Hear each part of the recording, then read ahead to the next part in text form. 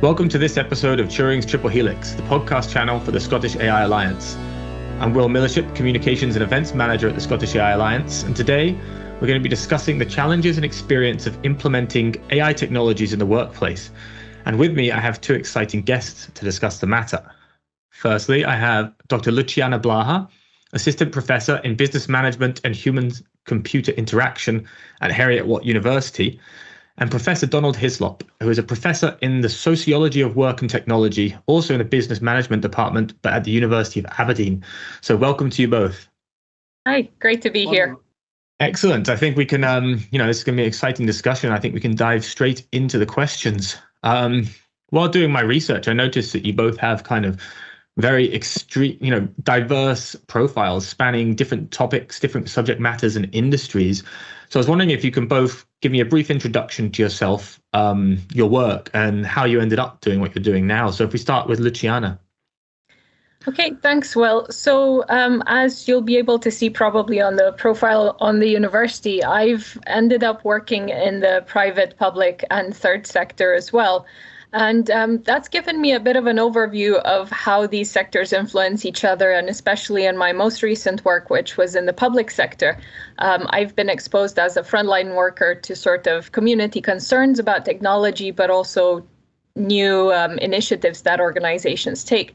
So the idea for my most recent research actually came from a discussion with my manager at the time, who was telling me about these exciting new projects that might include AI, and having a discussion around how that might impact our day-to-day work.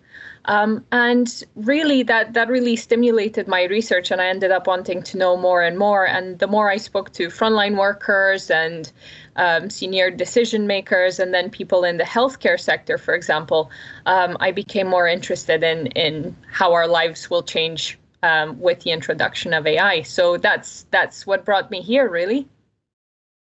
Brilliant. Thanks, Luciana. And over to you, Donald. Okay, I've got a quite diverse history. This academia is my second career. So if you go back to the late 80s, early 90s, I was an engineer, but I didn't like that. I realised I didn't like that, and I went back to university in Edinburgh, and I did a master's degree and a PhD in the sociology of technology.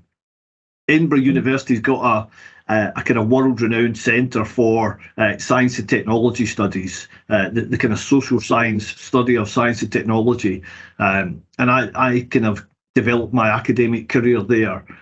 So since the 90s, I've been doing academic research on technology and work.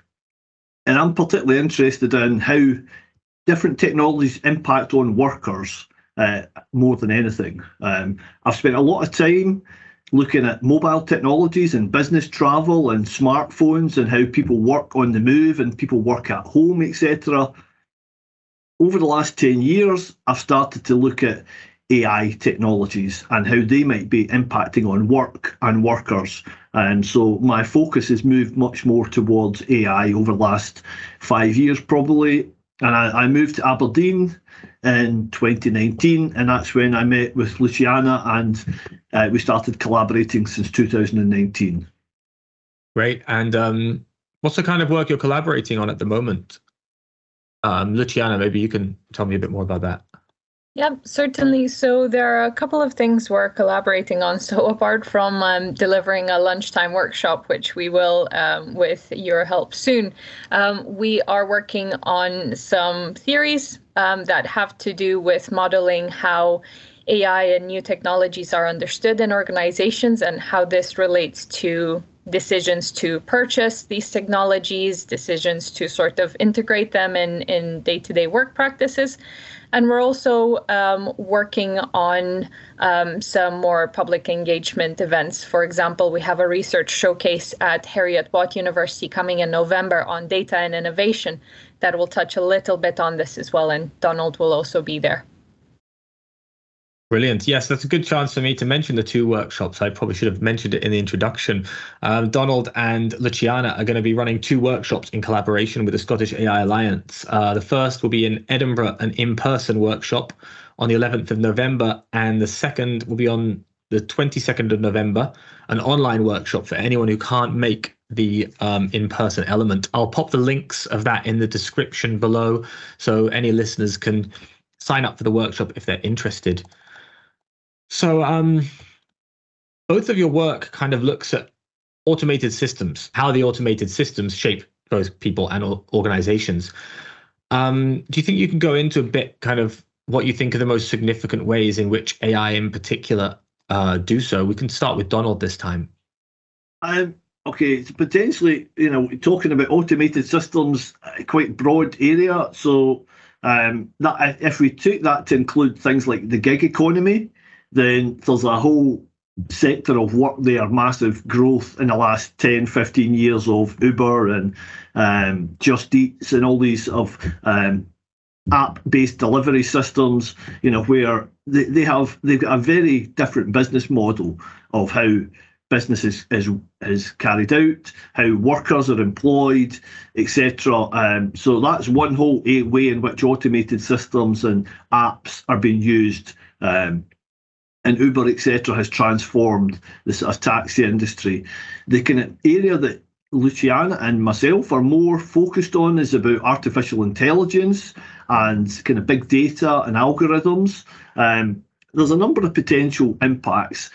Probably the most high profile, but it's not really something that we look at, is about impact on employment. And there's lots of kind of negative stories and scaremongering about how AI and algorithms are going to steal jobs and lots of people are going to lose their jobs and driverless cars, etc., and automation of office work, and the future will involve very few people doing jobs because AI systems will do everything. I think there's a lot of hype and exaggeration there, but that's not something that Luciana and I kind of particularly look at. The kind of thing the other way in which work can change is through people having to collaborate with AI systems and technologies. I don't think there'll be lots of redundancies, but I think jobs will change where people have to use AI systems as part of their jobs. For example, office work might change where people have to use AI systems to process data and analyze data, and that data will inform decision making. So office work will involve collaborating with AI systems and technologies. And similarly, call centres, the sort of chatbots that kind of Luciana's been looking into, they will transform work in call centres because some of the call centre tasks might be done by robots and chatbots, and some of them will be done by humans. So people working in call centres are going to have to collaborate with robots and chatbots, etc. So for me, that's the more interesting development, how people have to collaborate with these technologies and utilise these technologies in quite different ways. And it might change the skills needed for jobs, etc. So, Luciana, any thoughts on that? Yes, certainly, Donald, and thank you for referring to some of our work and some of the other examples as well. I agree that in our work in particular, we are looking at how people can collaborate with various AI-enabled technologies and algorithms. And the reason why I mention AI-enabled technologies is that because we often see a combination of various technologies that are purchased by organizations as a package. So we could have, for example, a chatbot that has a sort of script-based conversation, which isn't necessarily AI in that it doesn't involve learning, but it has an AI module, for example, that processes language, registers the consumer's reaction, and gives particular scores and makes particular decisions based on that. But we also very often find this in association with RPA, robotic process automation. So going back to the types of automation and collaboration that we're referring to, this means that automation shapes people's day-to-day work and that they have to acquire different skills, partly to analyze data and check whether the AI module's decisions are accurate, but also partly to decide which tasks they have to check or redo after automation has taken place, let's say after an automated invoice has been filled, and what to sort of trust that has been completed by the technologies. Another example I can give is actually based on digital marketing. And something that I've come across while speaking to some professionals in the area has to do with how their field has changed over the past 5 years or so. And, digital marketing is already quite a contemporary role. It's only appeared on the market over the last decade or so. So what this means for digital marketing is that from managing algorithms that create campaigns, the role of a digital marketer has changed to also analyzing data based on dozens of accounts to make decisions to then regulate the algorithms. So I guess what we're seeing is a collaboration at various stages of people's tasks in terms of automation and at various parts of the process with various types of automation technologies, if that makes sense. Yeah, it sounds really interesting. Interesting stuff. So to the next question kind of goes back to where what Donald was mentioning before around chatbots and the use of uptakes within businesses. I understand that you both are doing quite a bit of work with chatbot technology. So I wanted to kind of know, well, from your perspective, where we are with chatbot technology, and do you think that chatbots are as good as or even better than doing humans at the same job? And if not, do you think that's somewhere where they're going to get to, and how long do you think it will take? I know there's a lot of questions in there to unpack, but maybe we can start with Donald on that one again. Okay, so where are we with these technologies? I think this is one area where there's been very significant kind of development in tech. So voice recognition technology is been kind of transformed. If you go back even a couple of years, some of these technologies struggle to deal with accents, strong accents, Scottish accents. You could talk to these, chatbots and they wouldn't understand. And I think there's been leaps and bounds and advances in that where, these technologies can now really they're very good at understanding accents. You can almost have real-time conversations. So I think the technology has transformed a lot. And I think that means a lot of organizations are starting to use them at the kind of front line of customer service work. So from an ordinary kind of citizen point of view, every time you phone a call centre, the most likely interaction you're going to have to start with will be with a chatbot or a robot. So I think that they're becoming embedded in sort of daily life, whether people realise it or not. And I think an interesting thing, and maybe something Luciana might develop, is they're becoming so good that people sometimes don't realise that they're talking to a human or a robot. But I think more and more when you phone a bank or a train company or whatever for information, you probably speak to a robot before you speak to a human. So things have been developing quite a lot. Luciana? Thank you. I think in terms of how they're developing, we're noticing a very significant influence of the organization on how they are developed as well. So something that I've noticed in a couple of organizations that I've worked is that the knowledge that the organization has about the community can mean that the chatbot does fit in and feel sort of natural. In particular, when it comes to Scottish accents, a couple of organizations I've worked with actually took time to include local dialects in developing the chatbots. And if you're someone who wants to, for example, promote their culture and feel comfortable in having a natural conversation with a chatbot, seeing that they actually respond to your dialect questions can be very empowering and very reassuring. So I think that we'll see an increasing trend in that, and we'll see an increasing trend in adjusting chatbot development to local communities. We do indeed have quite cutting edge technology, such as GPT-3 that inform how chatbots are developed, but that is at the sort of global international level. I think we'll see an increasing trickling down into adjusting that to local communities over the next 5 years or so. That's really interesting. The kind of, the inclusivity of it and how it empowers people. If you can actually, well, firstly, if it can actually understand you, and if it can kind of, get understand very niche dialects or very specific, languages. That's an interesting position.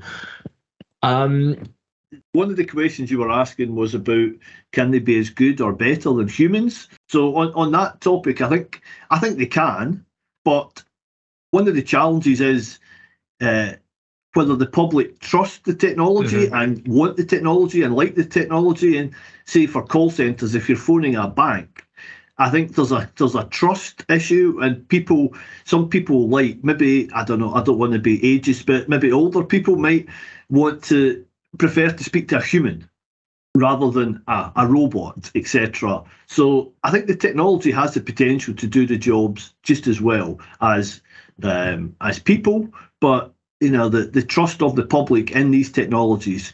So, for example, in HRM, where there's robots are starting to do kind of job interviews, kind of simple job interviews, and research suggests that they're more reliable and less biased than human interviewers, but the people being interviewed prefer to be interviewed by a human rather than a robot. So even though the results are less biased, people still prefer to be interviewed by a human because, I don't know, there's a comfort issue. So public acceptance might be a challenge. Yes, certainly. Do you have something to add to that, Luciana? Yes, certainly. I wanted to add some recent research that a colleague actually presented at the European Colloquium for Organizational Studies, which looked at the fact that trust is so important because it also helps maintain sort of normal human behavior.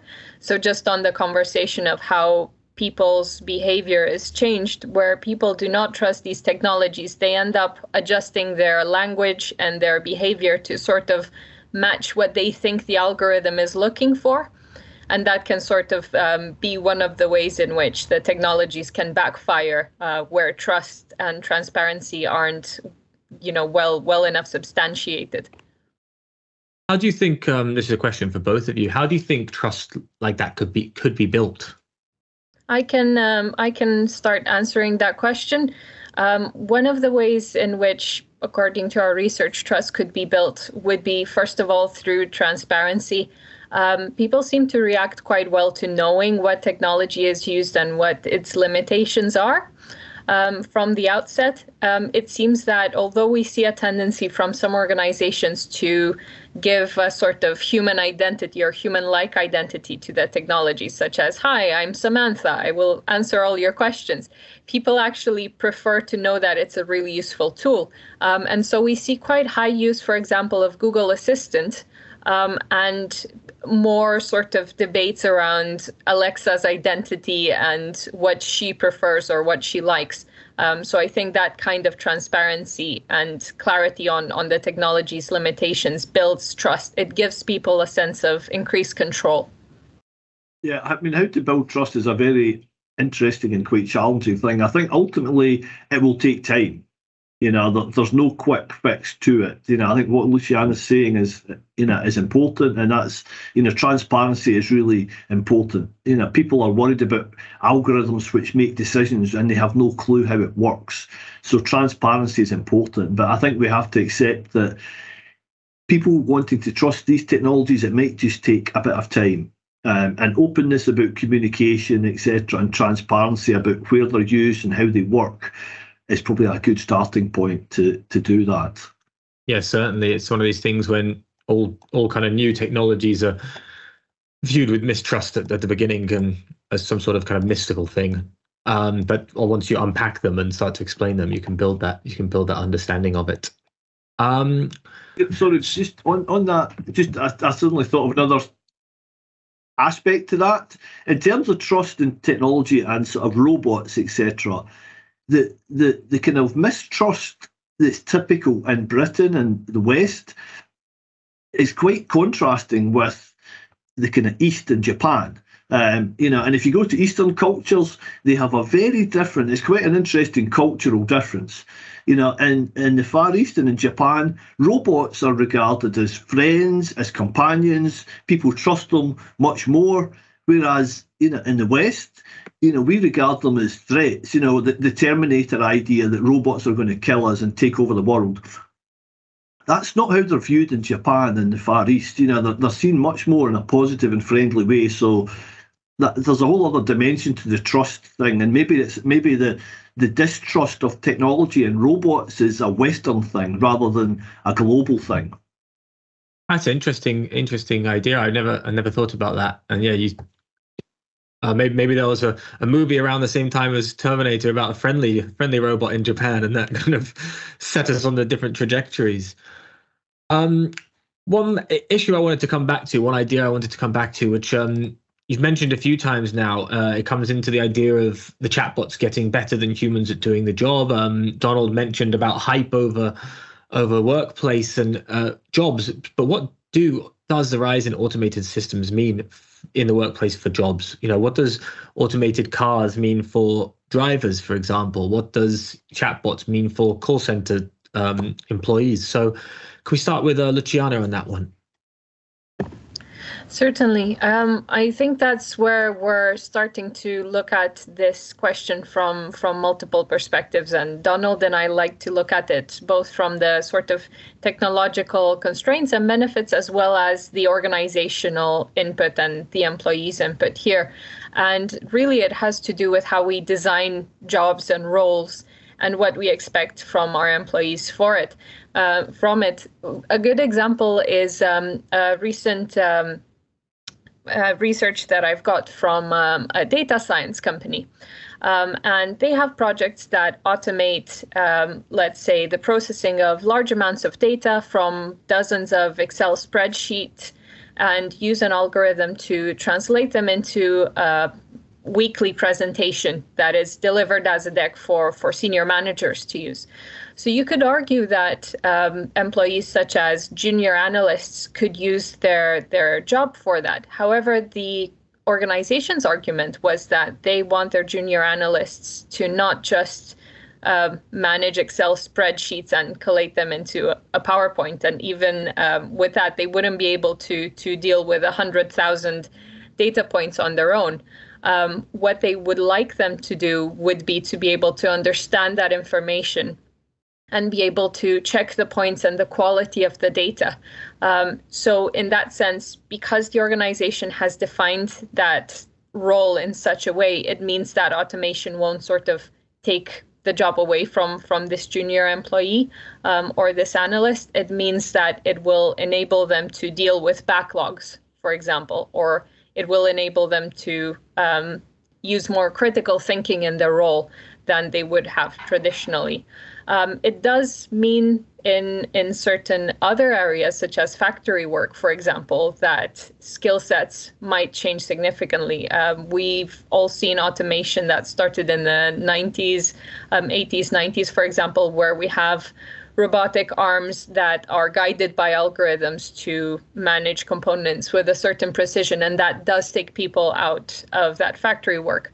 But it's difficult to discuss it at a sort of local level, and it's important to see what's happening in the industry. So I think what we're seeing is a sort of migration of jobs and job redesign at that level. Donald, do you have anything you'd like to add to that? Yeah, I mean, the way I would look at the impact of these technologies on jobs, I would try to take it as a broadest possible overview. I think there's maybe three types of impact, and there may be some job losses, where some organisations replace some workers with technology. So, for example, call centres may start to use fewer employees, fewer humans, and more robots. So, call centres may employ fewer people, and so there is likely to be some job losses because of these technologies. But the second change is there's going to be new types of job created, because of these industries. People have to design these technologies. people have to create the algorithms, etc. And if you're talking about physical robots in factories, etc., you need people to service them, maintain them, install them, etc. And so history tends to suggest that whenever we have new waves of technology, it eliminates some jobs, but it also creates lots of new jobs. If you go back to the 19th century, the Luddites were terrified about automation in factories in Lancashire, but the Industrial Revolution created more jobs than it destroyed. So there'll be some job loss, but there'll be also job creation. But the third change to jobs is augmentation and collaboration, where people, jobs will be changed and people will have to collaborate with these technologies. So people working in call centres or offices or pretty much any job will have to collaborate and utilise these technologies. And that will change the nature of these jobs. It will require more computer literacy, etc. And it will change the skills of these jobs. There's examples from Japan of robots being used in care homes, etc. So even things like nursing work, care work might be transformed because of the use of these technologies, etc. So augmentation is probably going to be, I would say, the biggest impact. Yeah, I like that. Those three ideas: job loss, job creation, but then augmentation and collaboration really kind of sums it up nicely. And I guess using people's skills, I heard a lot about care work, that the robots take care of the things like bringing food and the boring stuff, but the humans can focus on talking to people and engaging in conversation with the elderly and things that humans are still the human side of the work, to leave the automation to the robots and the mundane tasks. So that brings us on nicely to our next question. I wanted to ask you a bit about the cornerstones of the Scottish AI Alliance's work ethics, which is trustworthy, ethical, and inclusive, which was set out in Scotland's National AI Strategy. So we've already spoken, obviously, about trustworthy. We've spoken a bit about inclusivity, but how do you feel that these tenets fit into the world of automated systems? We could start with Luciana again. Thanks, Will. I feel that these tenets fit into the world of automated systems quite well because they capture some of the principles required to ensure that this augmentation and collaboration can take place. We were talking earlier about the importance of transparency and communication and patience in building trust from workers. And I think this pillar of trustworthiness is very important because it means that less time can be spent managing conflict and sort of managing backlogs, and more time can be spent in tackling tasks because people feel that they can trust the technology and they know how it works.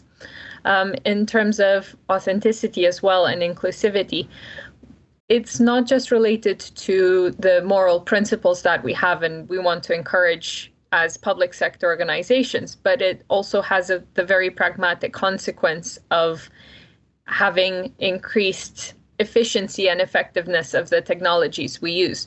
The reason why we have such a wide adoption of these technologies is really because there is some understanding that they can improve people's lives, not necessarily directly, although we do see evidence of that in hospital settings where we don't have enough healthcare workers, for example, especially in Africa, to help people get their treatments, but also from a wider perspective in helping manage agricultural land, for example, or monitoring weather systems as we have in the UK. So I think really they're quite embedded in the core of how technology can be developed for good. Donald, what do you think? Yeah, I mean, trust, ethics, inclusivity are, fundamental in looking at technology. And coming back to what we spoke about earlier, transparency, I think transparency about how they're used, how they work, how they make decisions kind of feeds into that. The kind of perspective on technology I kind of start with for any technology is designed by human beings. Technology isn't a neutral object.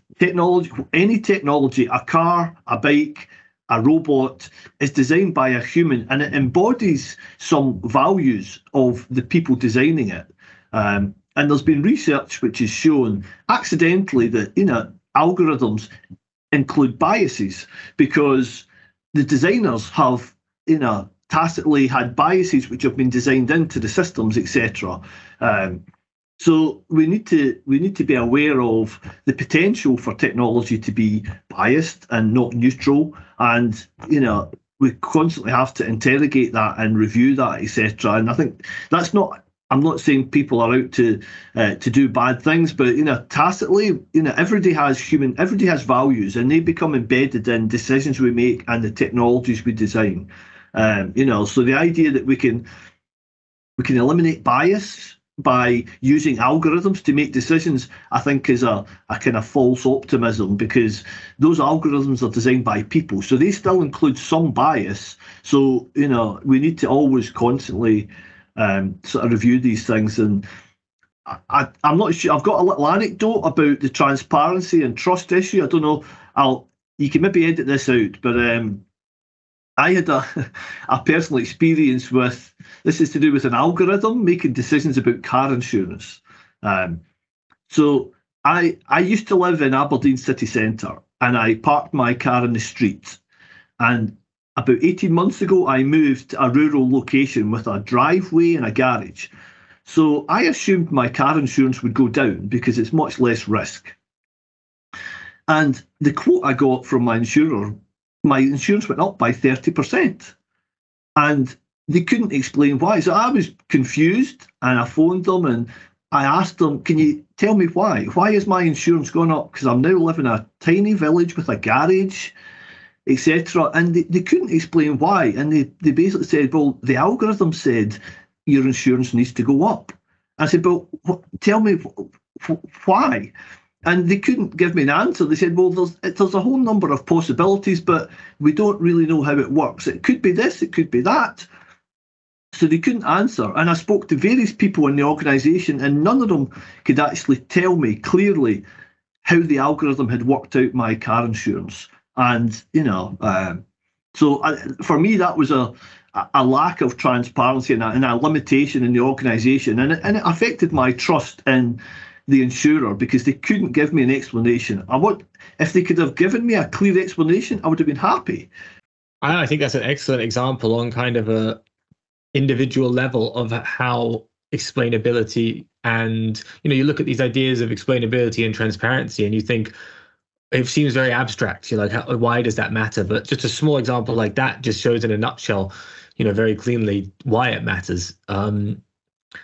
So we're coming to the end of the podcast. So I wanted to ask one more question, and thinking about the future. So in a nutshell, can you answer, in the next 5 to 10 years, what do you think will be the most influential technology implemented in the workplace? So let's start with Donald on this one.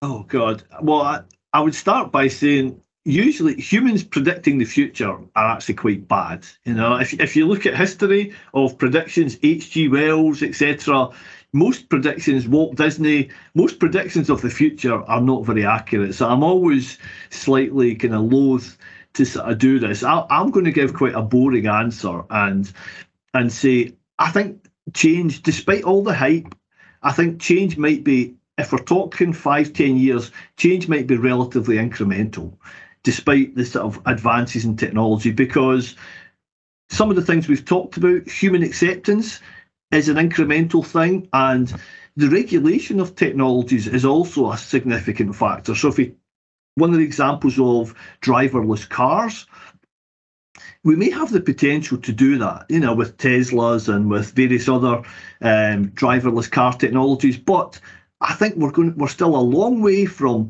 the mass adoption of driverless cars, because there's massive regulatory issues to do with insurance, etc. And so even in terms of driverless cars, driverless lorries, I think in 5-10 years we may not be that far from where we are now. But that's probably quite a dull answer. It's not a very sexy, interesting sort of answer about how robots might transform the way we live. So sorry if it's a dull answer. No, it's perfect. It's managing expectations, which I think is a big part of what we do in the Scottish AI Alliance. So over to you, Luciana. What do you think is the next big thing in technology? Well, I think Donald kind of stole my line just before he said that. I was also thinking change will be incremental.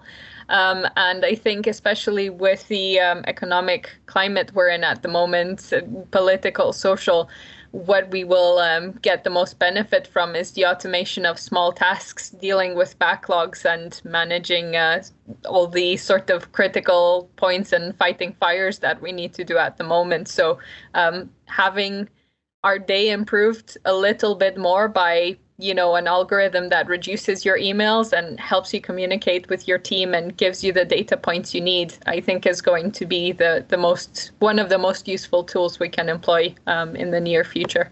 Well, having an algorithm to help me in my daily work sounds ideal. The incremental change sounds great. Well, I'm afraid that's all we're going to have time for today. Thank you both very much for joining me. It's been a real pleasure to hear more about your work and what we're up to. Just a reminder for any of our listeners, Luciana and Donald will be taking part will be running a workshop for us. The in-person element will be on the 11th of November and the online element on the 22nd of November. Both will be at lunchtime. And again, the links are down below. So we look forward to seeing you there. And thanks again to both of you for your time today. Thank you, Will. See you soon. Thank you, Will. I've enjoyed the podcast. Nice to talk.